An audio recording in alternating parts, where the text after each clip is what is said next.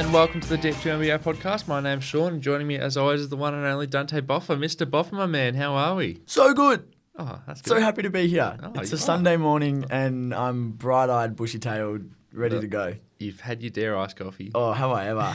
But it's lifted my spirits, but it goes through you. It really does. It really does. Anyway, TMI. Sorry about that. Great information. 15 seconds in. Today, we are going to smash through a little bit of news. So, let's just get right into it. Let's do it. There was a tweet from Woj probably last week, saying that the NBA Board of Governors has passed changes on league tampering, which are going to, I'm not really sure when they're going to take effect, but they're definitely going to be in effect for the next off-season. And these punishments for tampering will include suspending executives, taking away draft picks, voiding contracts, and I think that's it. Among other things. Yeah, or there'll be a big-ass fine as well. Yeah, that's right, yeah, 10 the million. The maximum fine's been moved from 5 mil to 10 mil. Yeah, which it's really tricky because obviously we need to do something about it. This obviously comes after. Well, I'm going to ask you: do we need to do something about it? Because obviously we saw on day one of free agency, $3.2 billion worth of contracts were signed on day one, and it's a bit like, okay, well, if there is no tampering, if we all live in a perfect world, is everyone just brilliant at negotiating? And we just got so much done on day one. Is that really bad? Yeah, I think it is because it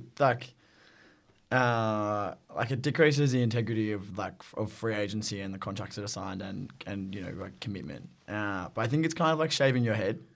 You want to grow your hair really long, so you shave it all off, and you know that in 18 months you're going to love where it's at. But the process to get there is going to be pretty ugly. So 5 years down the track, if the NBA sticks to these rules, we're going to have what free agency and trade season really should be.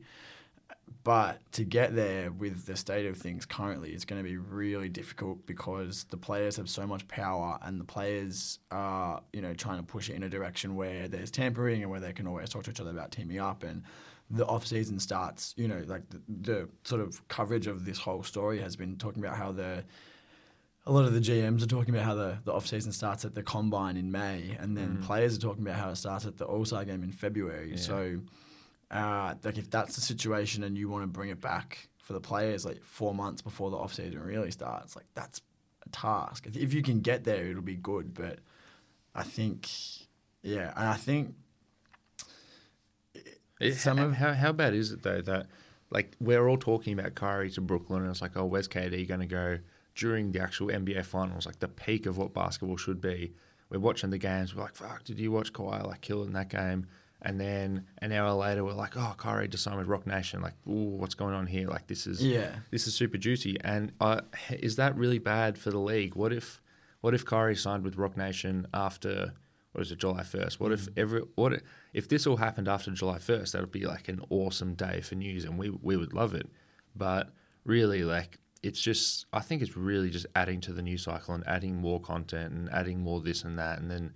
When you get the news of Kemba, how it's Kemba's going to sign, and then it's it's not official, but we already know 4 days early, and then we know all about how Al Horford wasn't offered a fourth year, he wasn't offered over $100 million, and then Dallas said, oh, well, we're interested, and then as soon as free agency comes, Philly come out and we're well, this is 3 stages of news that we wouldn't have got if we had just waited till July 1st. Yeah, 100%.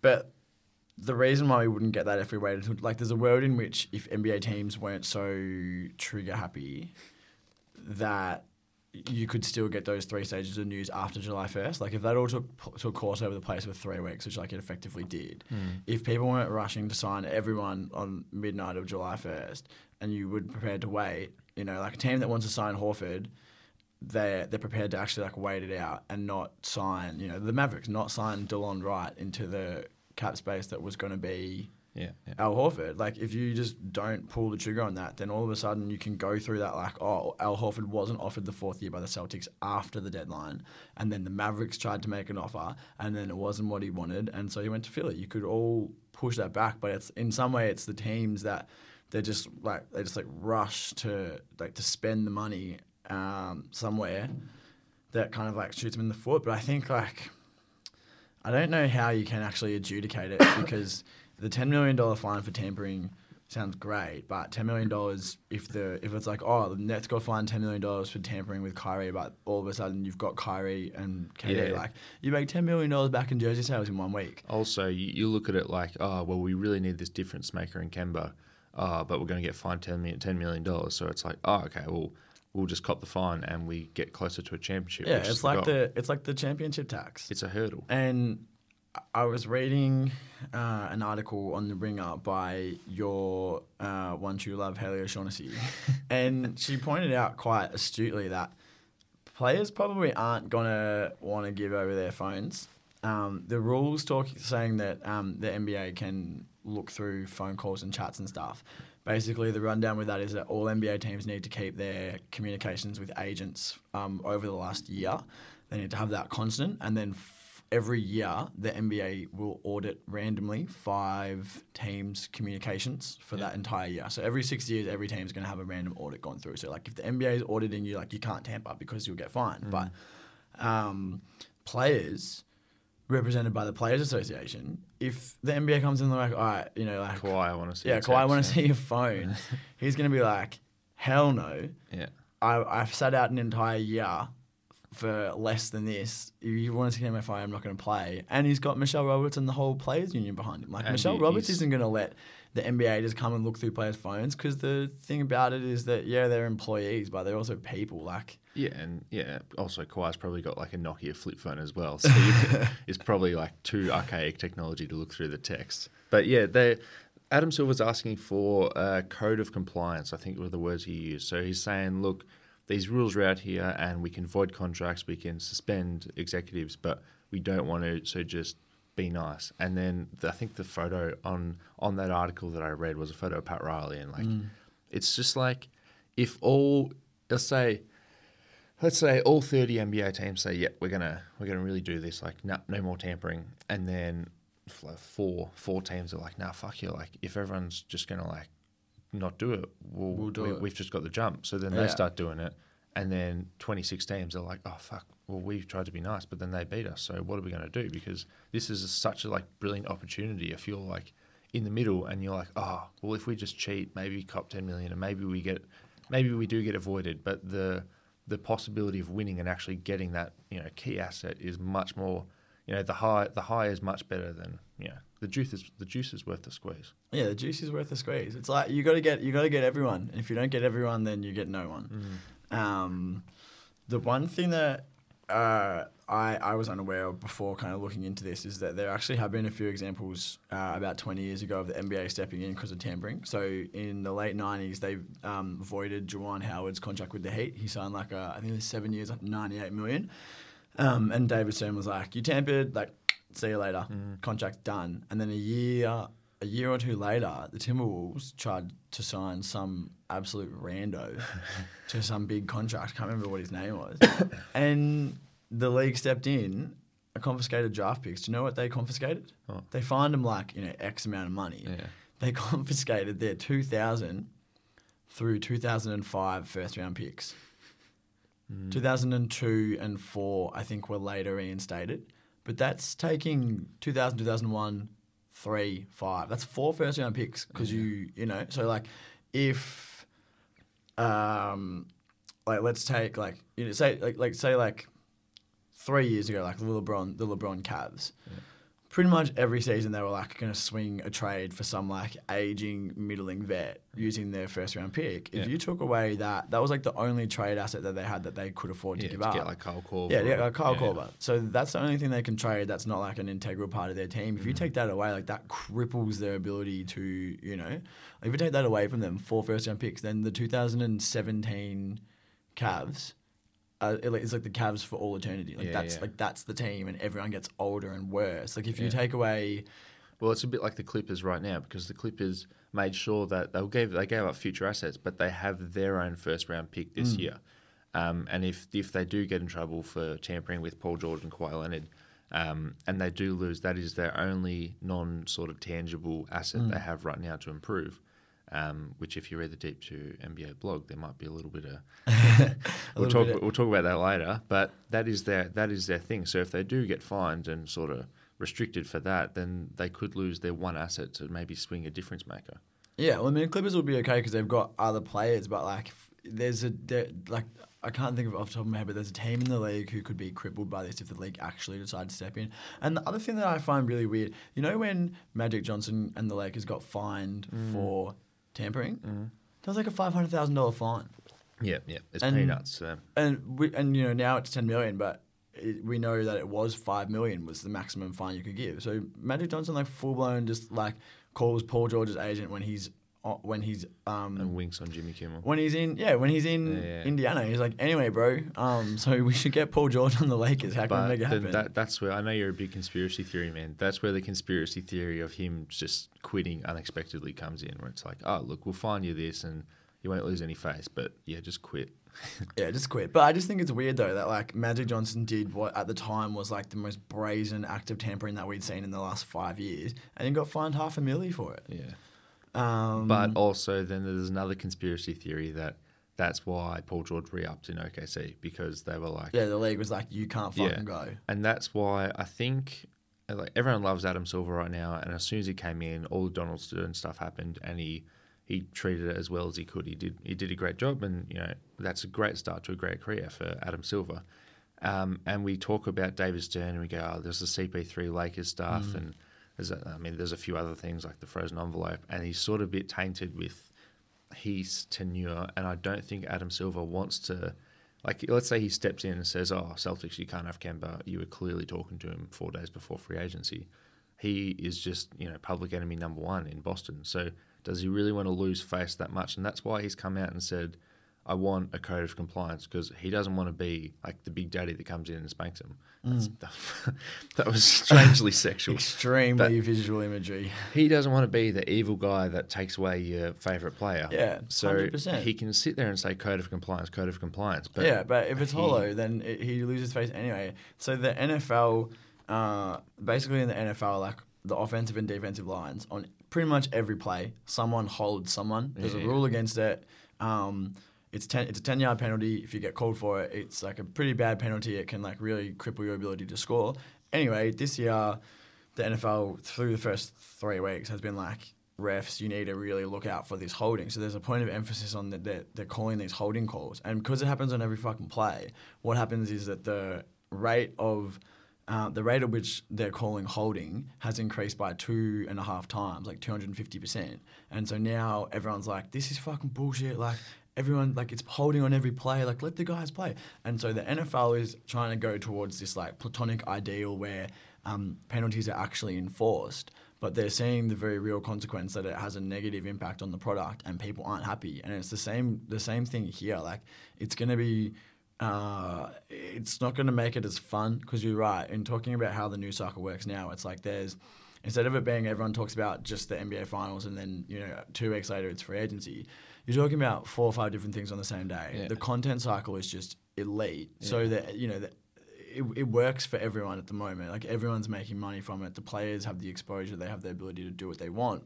But in order to change it, which I think changing it is like a good goal. I think that it should be more regulated. I think that there should be more structure in how you can and should work within the system.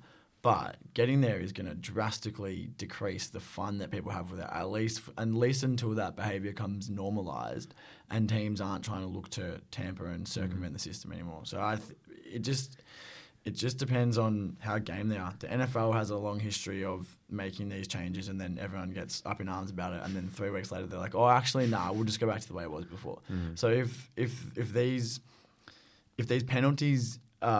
you know, just like a slap on the wrist and team doesn't really change behaviour, it's not good. And if they're not, it'll be, you know, and people do... It might hurt the product. It'll hurt the product for sure. And it will be a couple of years, and they'll need to really grit their teeth and just get through it. The reward would be good, I think, but... we'll have to see how tough they go on it. It's unpalatable. I'm actually very happy that Kemba's in Boston and they didn't get in trouble and he had to re-sign with Charlotte. Like, this is a better product because teams are saying, let's go out, put together a championship team and win. Like, Draymond texting KD after they lost the finals, like that sort of stuff. Like tampering has got us to where we are today, and today we are in a very good place. And I think small markets can, sort of bitch and moan, but Milwaukee are a championship contender last year, next year, and the year after. So just be smart, draft well. If you draft well, you get to keep that player for at least 8 years. Just don't be a dickhead. I think the one thing that the NBA can't try and control is player-to-player contact. Yeah, and that's just a bit OTT. If you can make sure that player-to-player contact doesn't spread to agents and or GMs before free agency starts, then do it. Like Kyrie can't text KD and be like, "Hey, we should play in Brooklyn," and then Rich Kleiman, KD's agent, goes to Brooklyn and they're like, "Hey, I want to play in Brooklyn next season."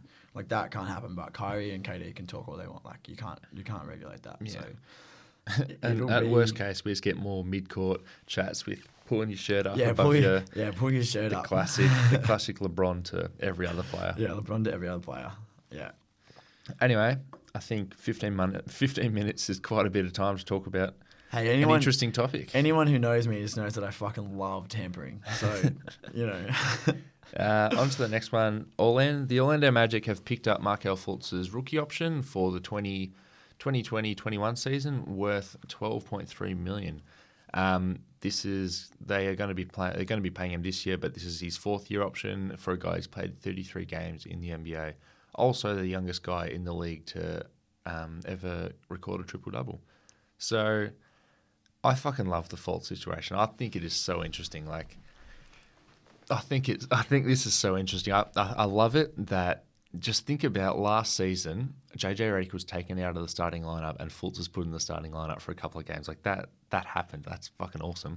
But obviously when Orlando gave up a first-round pick and a second-round pick to get Fultz, they knew... And Jonathan Simmons. Don't forget, he was the linchpin. Yeah, you're right. He was the linchpin. But they knew that in trading for this guy, like you're obviously going to have to pick up his option. You don't want to go into restricted free agency and like make it a bit messy. Like they clearly traded for him knowing this was coming. This isn't news as such as like Orlando have made a decision. They made this decision long ago. But it's news that like this dude just like he's getting another chance, and like if he plays, I don't know, like it's just so interesting. Like he has the opportunity to come back at the start of this season, which reports are out that he's not going to be there at the start of the season. And he's not actually playing 5-on-5s at the moment. But there is an opportunity to break into a point guard rotation of DJ Augustine and Michael Carter-Williams. And if he can't do this, then we've got a problem. Like I'm still holding out hope that he can crack in, at the worst be like a good backup point guard, and like at the best be a bad starter. Like there is hope here, and I'm really happy that this happened. Yeah. Your face. I think there's just a lot to unpack. I kind of disagree, though, with you about that they made this decision long ago. The pick that they gave to Philly was like so revoltingly protected. I think it conveys into, like, it'll almost certainly convey into seconds rather than first. They gave an extra second and they gave up Jonathan Simmons, who was like nada, like playing terribly. Yeah. He was like their 11th wing. He wasn't good in Orlando. It was just a throw in. He was fine in Philly. Yeah, it's just a throw in.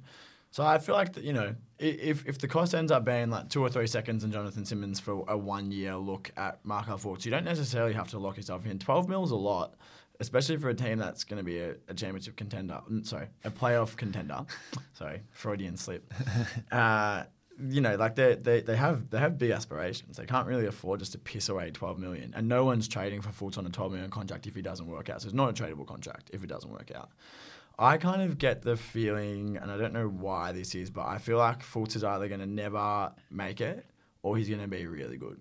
I don't think there's a world in which he's like your third guard and he's just like solid for a good team. I feel like he's going to either be like scoring like close to 20 points with 5 or 6 assists, like kind of like a step down from like a sort of like a CJ McCollum type production, like a little bit worse than that. As a starter? Yeah, as a starter. You don't reckon that's going to happen? You're saying he's more not going to be in the league in 2 years? I have no feeling for it because no one does. That's why it's so interesting. Yeah. I think it is a good sign though for him that they're like, yeah, we'll pay you $12 million next year. The bloke hasn't even played 5-on-5. Steve Clifford the other day was like, yeah, he's not playing 5-on-5. So makes you wonder what. It's a big sign of like they trust him, and it's if not whether you think like, yeah, they gave up nothing and like 12 million's a lot to spend, they are also saying like, look, we're invested in you. You're here next year and the year after. Like you are our dude. We're here for you for the next 2 years. Which, I mean, if he's got the yips, then maybe that helps. I don't know. But if it is a shoulder injury, like this is why it's so interesting. Like what the hell's going on? Like over under for these next 2 seasons, does he play? So 2 seasons, right? So about 160 games. Does he play over under 50.5? I'm gonna go over. Yeah, Yeah. I would go under. He might not play until February this season. Yeah, but why the fuck not?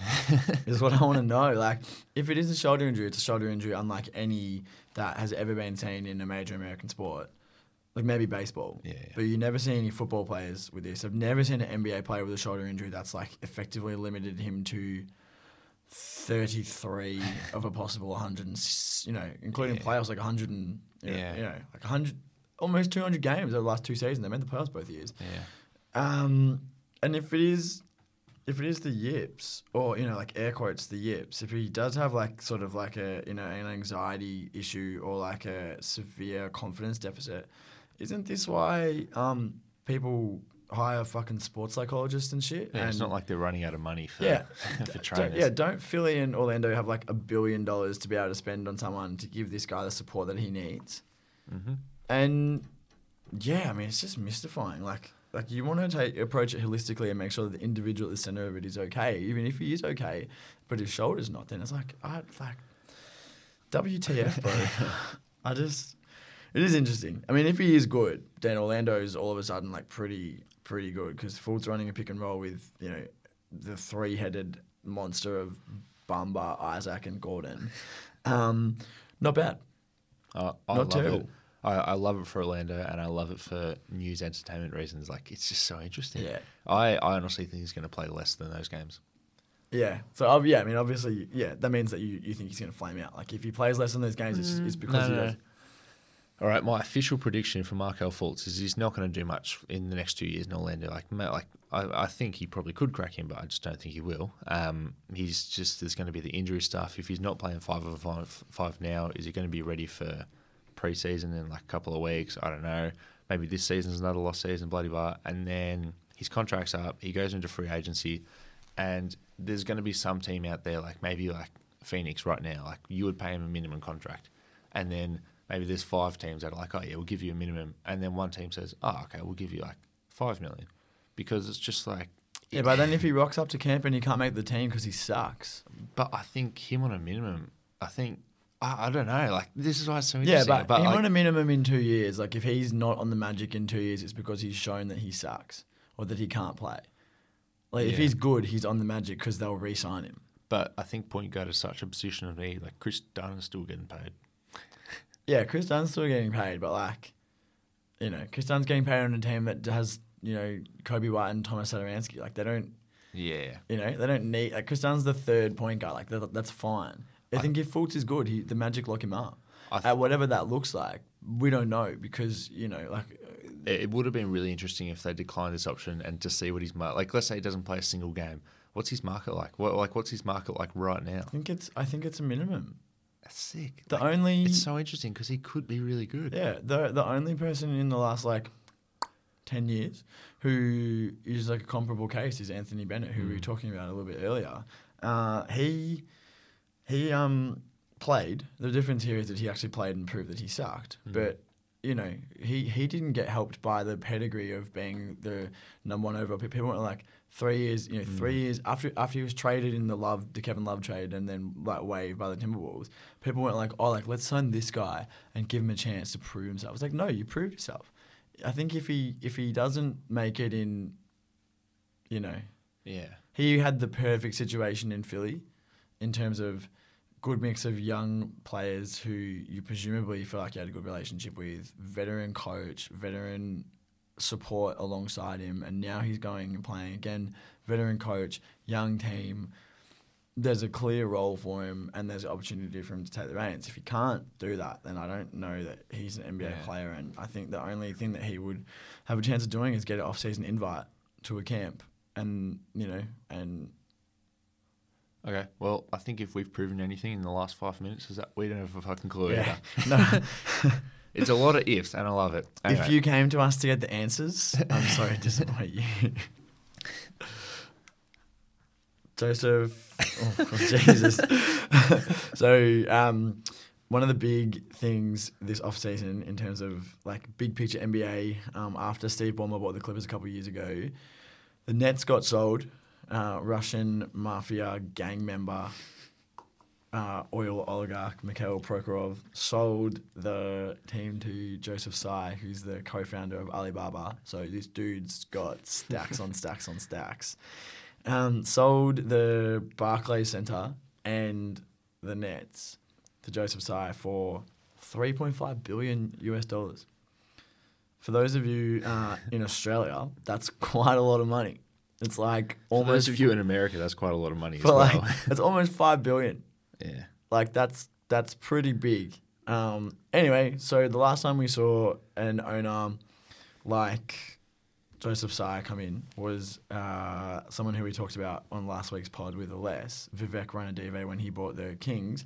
Comes from like a tech background, Asian company, like one of the most successful companies in the world. Very, very hands-on, very hands-on with his business. Like Joseph Tsai and Jack Ma kind of like built Alibaba from the ground up and had a very big role in the diversification of their portfolio and yada yada, all this business stuff. So what I want to know is this bloke gonna come in and be one too many cooks in the kitchen with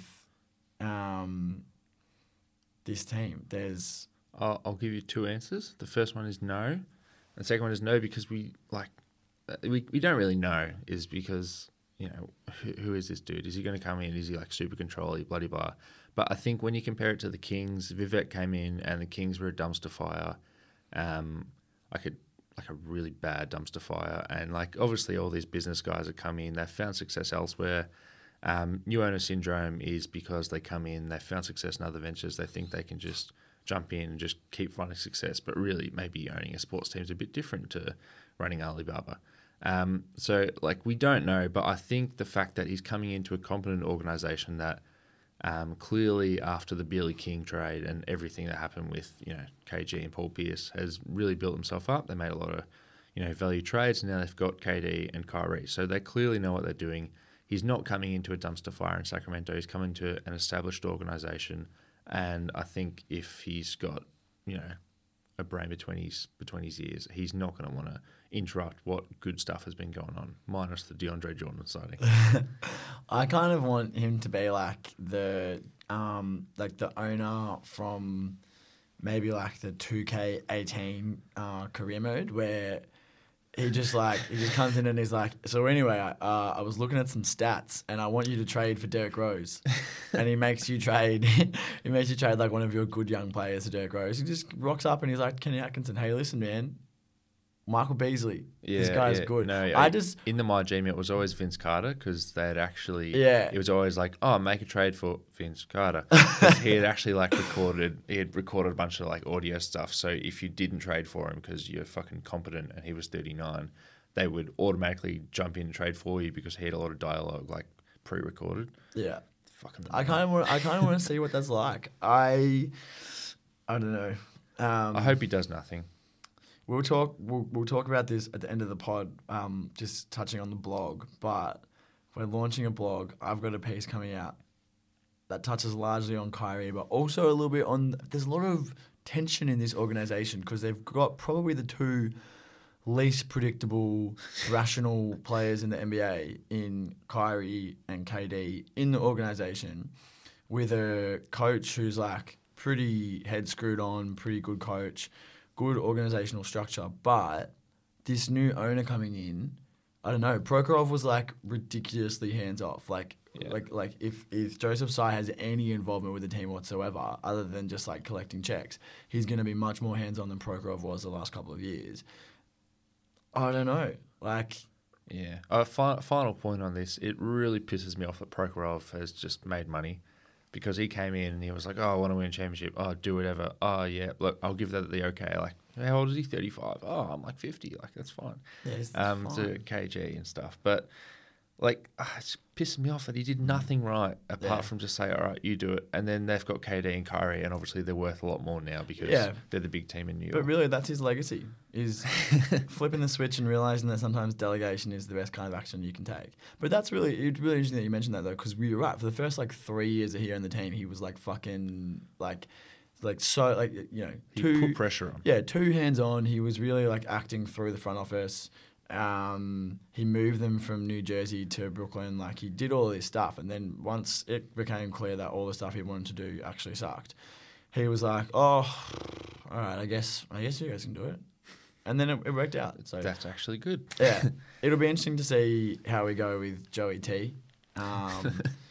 Yeah, I just feel like there's a lot of organizational pressure, and there's some players there who, if things don't go right, it would be interesting to see how they react.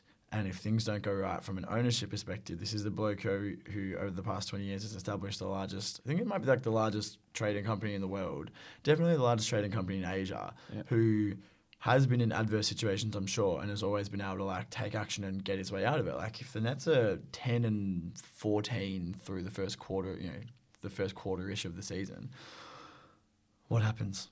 I want to find out. I'm tuned in.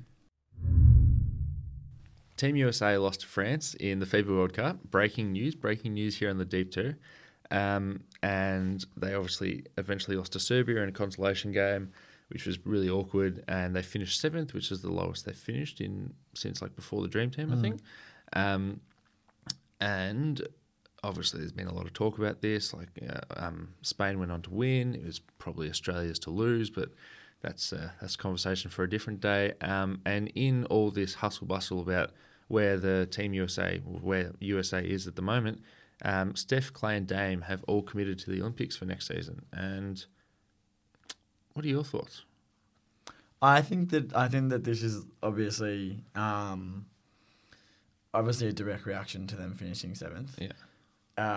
There probably wouldn't have been this outpour of support for the Olympic campaign if they had just mopped up with Marcus Smart playing significant minutes. So now these guys are we'll play national pride, represent at the Olympics, because obviously people care more about a gold medal than a World Cup medal. And I think it's good. I think these dudes are going to rock up, and it'll be the last Olympics, and it will just be bloodbath. Yeah, bloodbath. Won't even be close. There's two sort of trains of thought. The one is, I think Ben Golliver sort of champions this. He goes, look, recruiting is part of winning the Olympics. If you can't recruit LeBron and KD to play, then that's not their fault for wanting to spend their summer. That's your fault for not saying representing country. So while you say, oh, look, America didn't have that good a team, oh, they should have won, you can put the blame on them and say, well, go get big names. If you threw a James Harden into this team, you might have won the tournament, and it's your own fault for not going out and just saying, oh, Kemba's enough. But the other train of thought is we should do what happened in sort of after 2004, where you go in and you get LeBron, you get KD and Dwayne Wade, and you say, look, this is you guys better commit, and you better commit for 10 years because we can grow something amazing and have the second. Obviously it was the Redeem team, and I was really excited to go down that path with saying, all right, Zion, Trey, come into the Olympics. You might not actually win next year, but if you come in, you're going to be here. You'll have a guaranteed spot for the next 15 years, and then you get Jaren Jackson Jr. and you get. Enter the names in. You can go with the youth movement, but now that Steph's done this, this could set up Steph to be I think he might be one of the most favorite players in the world after this season, because just most loved. He's already most loved, but he might come into this next season. No Clay, it's pretty much just him and D'Angelo, but Steph's clearly the number one. He might come in and he has a chance to win another MVP and take another jump and average 40 points if he stays healthy. He's not actually, but he can go crazy like that. And then straight off that, he's going to go in and be the best player on a gold medal team. It's going to be a fucking amazing year for Steph if he can do it. Yeah, it's all. It's all there for him. I think just on your point about like bringing in the youth movement, I don't think that that's really possible at the moment because with Mark Krzyzewski and Greg Popovich, two must be like 90 years old, both of them. Two old dudes running the show. They have they've been there for the last 15 years. They have those relationships with everyone who's come through. So they have those relationships with the people that, the three guys who just committed, like Steph, Clay, Dame, LeBron, D-Wade, Carmelo, all those old guard guys. Like that's who they know. That's kind of the structure. I think if we will undoubtedly see like a transition to like a Zion, JJJ, Trey kind of led team, but that will probably have to come with a change in the coaching staff, like a move to, maybe Brad Stevens becomes a new coach and then it's like... if they just look to the assistants, like Steve Kerr's there, Lloyd Pierce, and like maybe Brad Stevens comes in, it's right there, but I think Pop has been trying to get this USA gig for such a long time and he's finally got it. I don't think he's going to give it up in the next couple of years. Yeah, well, I mean, if he, does move on from the Spurs... He would still every 4 years, The USA gig is like the perfect semi-retirement job. Yeah, it's like you just get paid so much money and you only have to do work like every second summer. Yeah, and the work is like, telling LeBron to put the ball in the basket. Yeah. You don't have to like be like the nitty-gritty of telling, 3 years ago, telling a young Davis Bertans how to set a proper down screen. It's just like, all right, guys, practice has started. Blue team's going that way, red team's going that way. All and right, then you have just fun. sipping a coffee. Yeah. I think now that Steph and Clay and Damian Lillard have committed, I think they're going to go that way because obviously you want to get the biggest names and you're not going to say no to Steph. Like, no, sorry, we're playing Trae Young over you. You're not going to do that.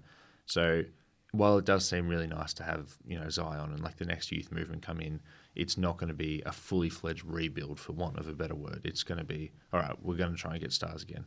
And I think if you literally added one of Steph or Dame into this team, they would have done much better than seventh. Yeah. Well, I mean, after next year's Olympics, when you would imagine that a lot more All NBA caliber players come out and they say that they're committing after 3 All NBA caliber players have already done it. After that, it's only 3 more years until the next World Cup. So you can you can have the next World Cup as like when you have your young guys come in, your 23, 24-year-olds come in. You say, all right, you're in for the next 10 years. You've got what's effectively a warm-up tournament. If they don't play well, it's like fucking, all right, no stress. We've got the Olympics next year. So then they play together again, and it's like this is that's when you can start. Like it's it's nicely set up, I think, for there to be that run that you're talking about. But I think just not quite yet. Yeah, and we're still waiting to see if Ben Simmons is going to play in the Olympics. Cough. Something that caught my eye, Joe Johnson has signed with the Pistons. Big 3 MVP Joe Johnson has signed with the Pistons. They've released Michael Beasley to make room for him. So long the first 2 picks of the 2008 draft being on the same roster together. That was fun whilst it lasted. Joe Johnson last played for Utah in the NBA and had a game-winning shot in the playoffs, if I'm not mistaken. Remember that one? He posted up in the middle of the key. I think he played for Houston, man. No, it wasn't for Houston. Surely it was Utah. Anyway, we'll fact-check ourselves. Anyway, Joe Johnson was really, really good for a playoff team the last time he played. Joe Johnson last played for Houston.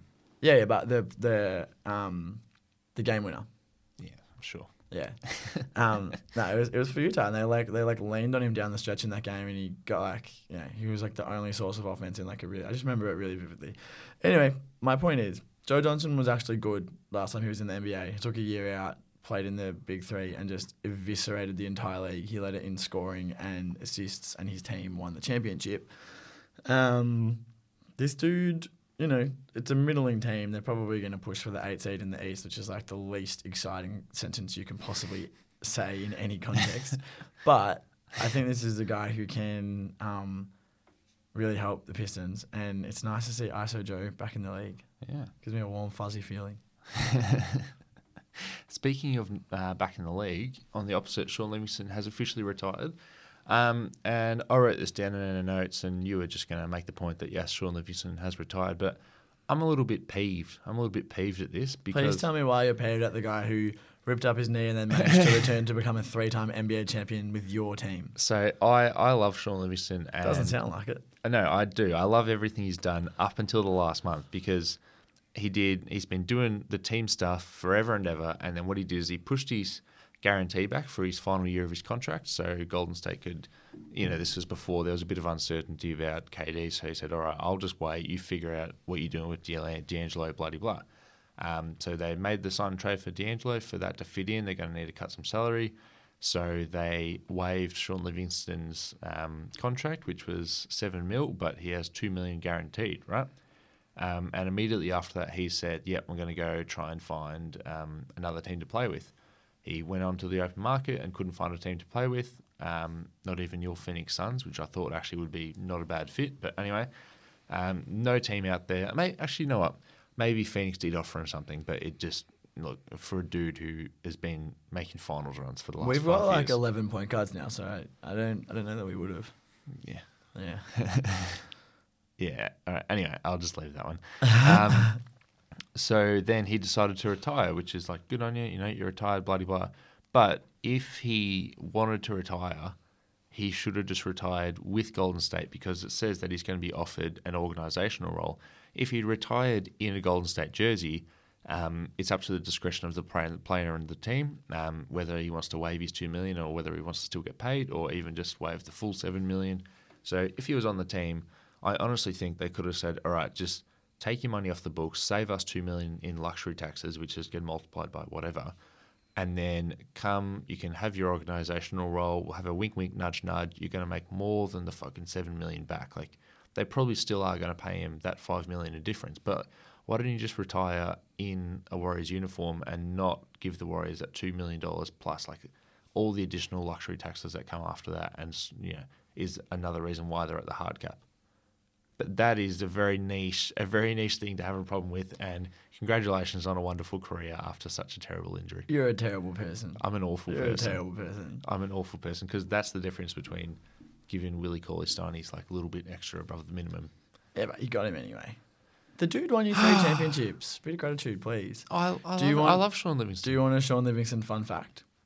I honestly thought you were going to ask me, do you want a Sean Livingston jersey? And I was going to say yes. Do you want a Sean Livingston jersey, Sean? Yeah, sure. Sean Livingston, this is the fun fact. Sean Livingston has never missed a shot from the post. Bullshit. Nah, it's true. 100% where career shots on the post, from the post. Look it up. I'm literally on eBay right now. On eBay? I'm Googling Sean Livingston jersey. Because my name's Sean. Yeah, in case you weren't aware. He's never missed a shot from the post. He's 100% career field goal efficiency. If he posts up on you and launches into that over-the-shoulder fadeaway jumper, it just goes in every single time. I am going to miss that. It's sort of a jumper, sort of a hook shot, sort of like a turnaround. It is very... Doesn't matter because you're 6'3" and he's 6'7". Yeah. There's nothing you can do about it. Yeah, I'm going to miss not seeing Quinn Cook and Sean Livingston and... Rats. Have you already bought the jersey? Nah, I'm looking at it right now. How much do you reckon? Ooh. All right, this is clearly indicating the end of the podcast. We've descended into the online shopping phase of the podcast. If you were to buy a Sean Livingston jersey, would you get the bay with the like blue tiger on the front, or would you get the dark blue like sort of Asian one? I get the Asian one. Or would you just get a normal? Nah, I get the Asian one. What about the town? Yeah, the town's cool. Or which one's on with the tree? Is that the town? The town. That's the town. No, the town's probably the coolest one. Actually, you're into conspiracy theories. Damian Lillard is from Oakland, in case you didn't know, and he has that exact same tattoo on the exact same position, the tree tattoo. Maybe he wants to play for the Warriors. Well, yeah, maybe 4 years down the future. All right, so I'm just going to submarine your middle of the uni shoot shopping spree. And just do a little bit of self-promotion. So basically what we have decided to do here at the Deep 2 NBA podcast is create the Deep 2 NBA blog, which we're running on Medium. And we're basically going to run through a couple of articles every week just talking about either what we've talked about on the pod, just like to consolidate it a little bit, or just kind of like NBA hot topics and our own thoughts and stuff. So we'll be quite active on the blog. Would love it if you guys can, all kind of get into it as well and read along with us. And yeah, we're just kind of like a PSA that this is happening. We'll be sharing our articles through the Facebook, so make sure that you've liked and subscribed to all Also of that. on the new Deep 2 Twitter, so be sure to follow us on Twitter as well. Yeah, get around Twitter. Who knew that was a thing? Yeah, so make sure that you're following us along. We'll funnel all of the content through to you guys, but we'd love it if you can give it a read and let us know what you think. We always want interaction with our listeners. End of the podcast with our listeners. So let us know what you think, what you want to see, how we can help you better. Yeah, at the moment we only have one article up there, which is my well, we've got two, but an introductory and then my article, which is on Mark Gasol and what's going to happen to Mark Gasol this season, what can we expect, and my thoughts. And then we sort of alluded to it a bit before, but Dante's writing something on Kyrie Irving, and then we're gonna try and post pretty regularly, probably once a week. And also we've got a few people that are keen to contribute as well. This is pretty much a community. We want to make it into a little community. So if you ever want to write something or just chuck some words into paper, just send it to us, and we can get you out there and we can get you on the Deep 2 blog, because we want to have a range of opinions from different people. But only the correct opinions. Oh yeah. No. So if you're wrong, don't bother. Don't bother. And if you know you're wrong, then what the fuck are you doing? Well, thank you for that little advert there, Dante. If you could buy a Sean Livingston Finals home jersey for $51 with free shipping, would you do it? I wouldn't, but I don't care about Sean Livingston, so... would you? Yeah, I just want to make sure it's not fake, because that's pretty cheap. It's extremely cheap. No shipping as well. If it's too good to be true, it probably is. From ecraner.com. Anyway, that'll be enough. Have a sick one.